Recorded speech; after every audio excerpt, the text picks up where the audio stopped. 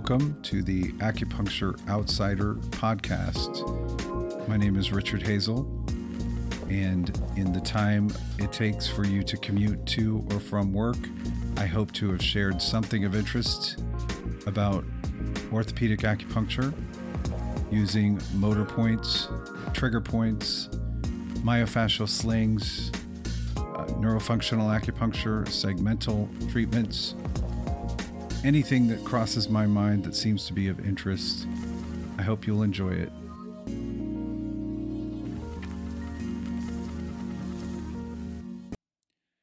Hello and welcome to another episode of the Acupuncture Outsider. This is Richard Hazel, and this week I wanted to express some of my opinions about upper cross syndrome and how I think we could improve upon addressing upper cross syndrome. For people who are not aware of the Yanda upper cross syndrome, just really basically it's an upper body postural issue that leads to a forward head placement.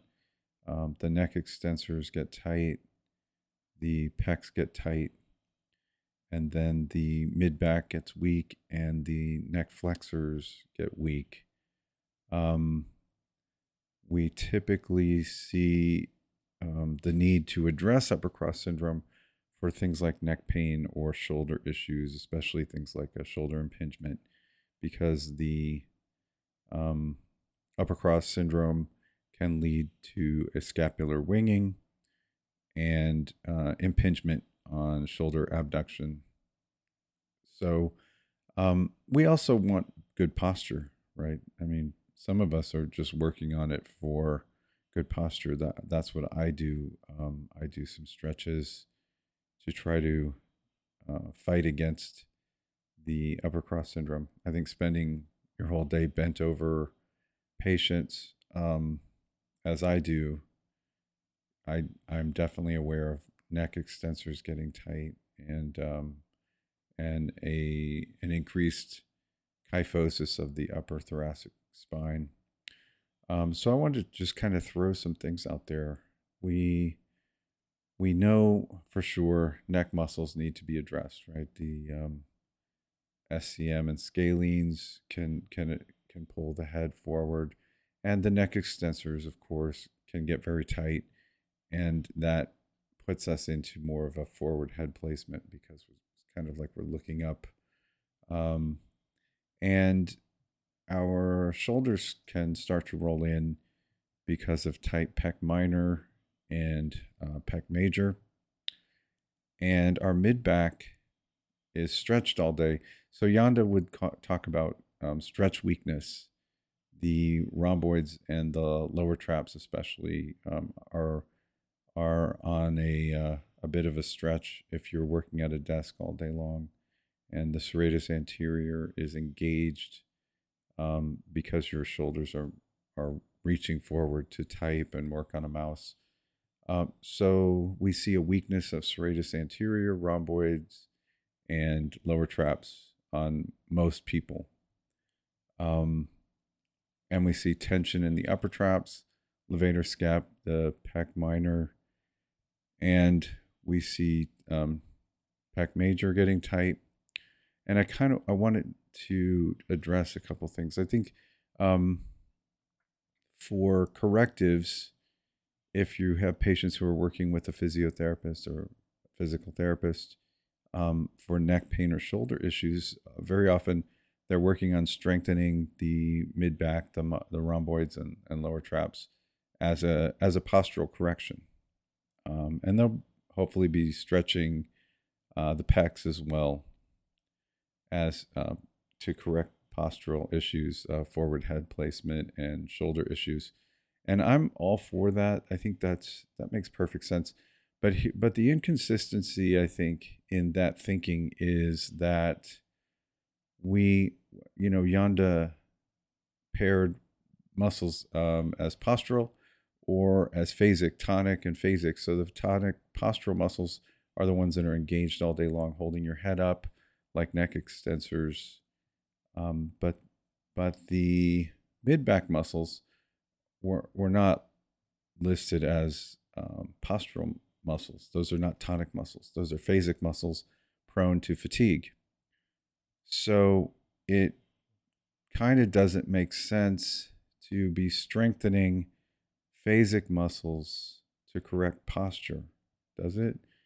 In my opinion, the increased kyphosis in the upper back is more due to muscle tension in the front from the pecs, of course. Things like the lats and teres major and the pecs that all attach on the front of the humerus at the intertubercular sulcus can pull the shoulder into internal rotation. And most people are aware of that.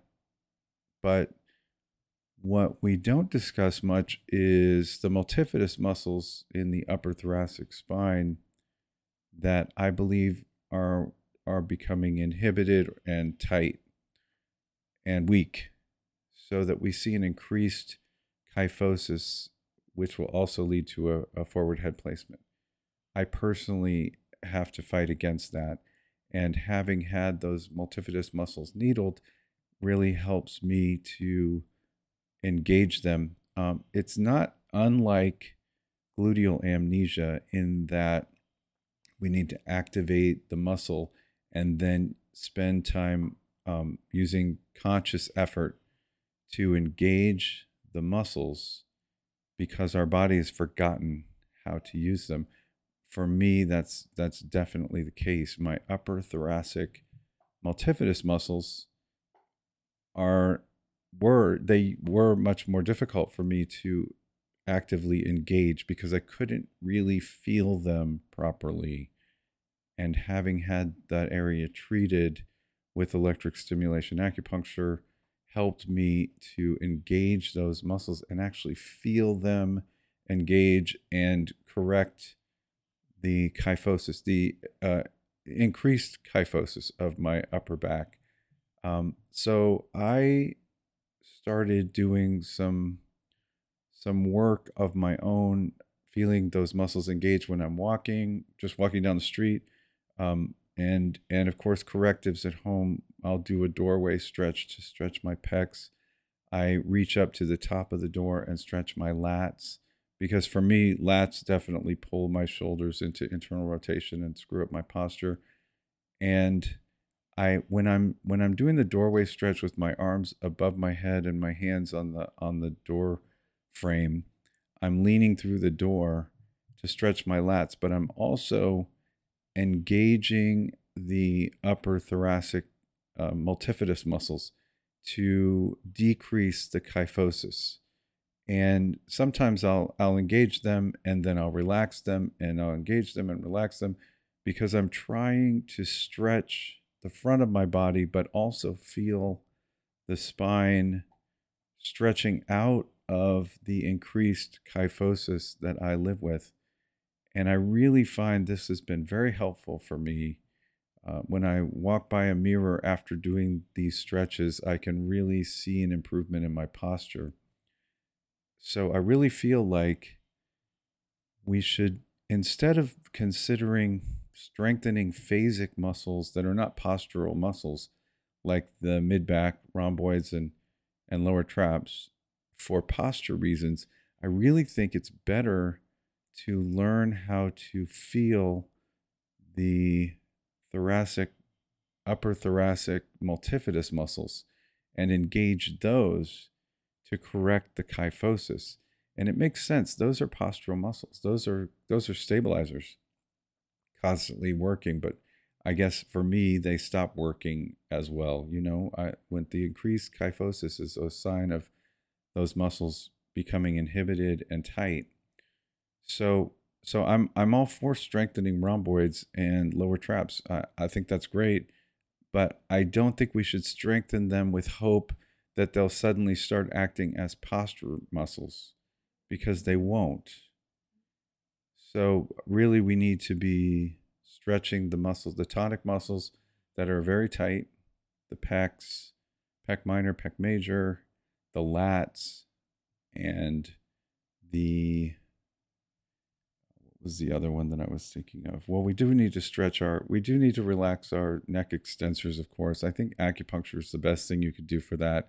I don't really do stretches for my neck. I just get acupuncture regularly for that, releasing upper traps with some dry needling and getting levator scap released with some dry needling, and then really stretching out the pecs and the lats in front.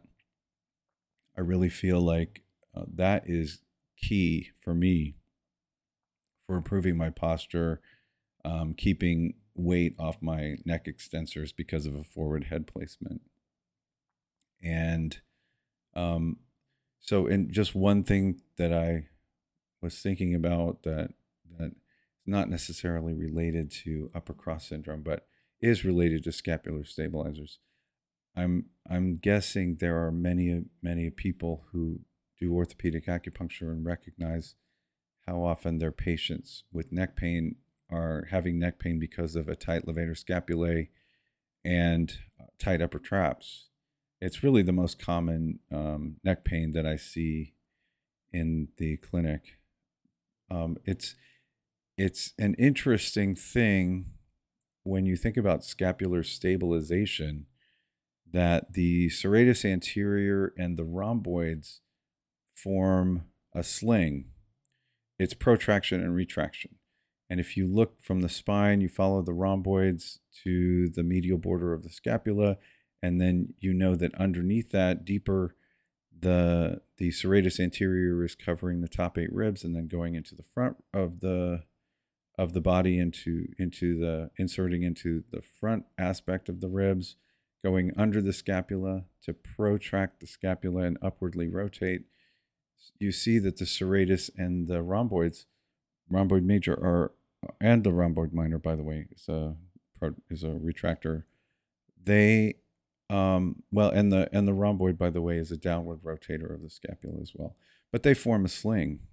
And when we need to do something with our shoulder, we need stabilization of the scapula against the ribs. And the serratus is brilliant with that because it covers 8 ribs. If it engages, it can hold the scapula down very well, but it needs help. And it gets that counterbalance from the rhomboid. Otherwise, it might upwardly rotate instead of just stabilizing. And the other muscle that helps them is the levator scapulae with another downward rotator. So you've got a downward rotator levator, downward rotator rhomboid, and then you've got the upward rotator serratus anterior. But when they all engage, and it's protraction and retraction as well, when they all engage, they can just hold the scapula against the body as a very firm, stable base for your shoulder muscles like the rotator cuff and the deltoids to do work.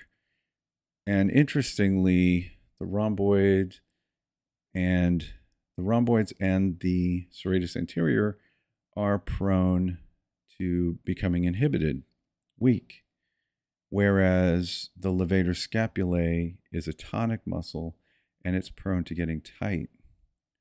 So when you have people with neck pain, we do want to get the rhomboids and the serratus anterior firing properly, because the compensation that's happening is that the rhomboids and the serratus have become inhibited, and the only muscle of the 3 that have to all engage at the same time, that is a postural muscle, is the levator. So that's going to get tight.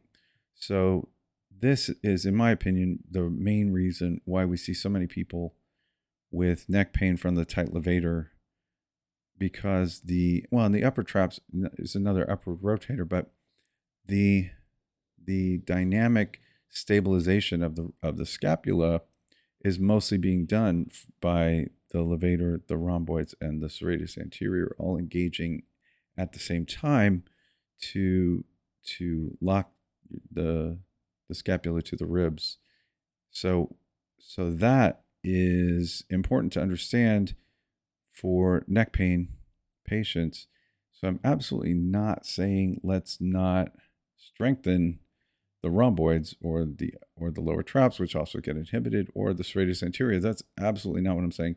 But what I am saying is, for postural reasons, let's not consider band work with the rhomboids and the lower trap strength as a corrective so much for posture, because really a lot of the issue is coming from weakness in those thoracic multifidus muscles that are not engaging properly.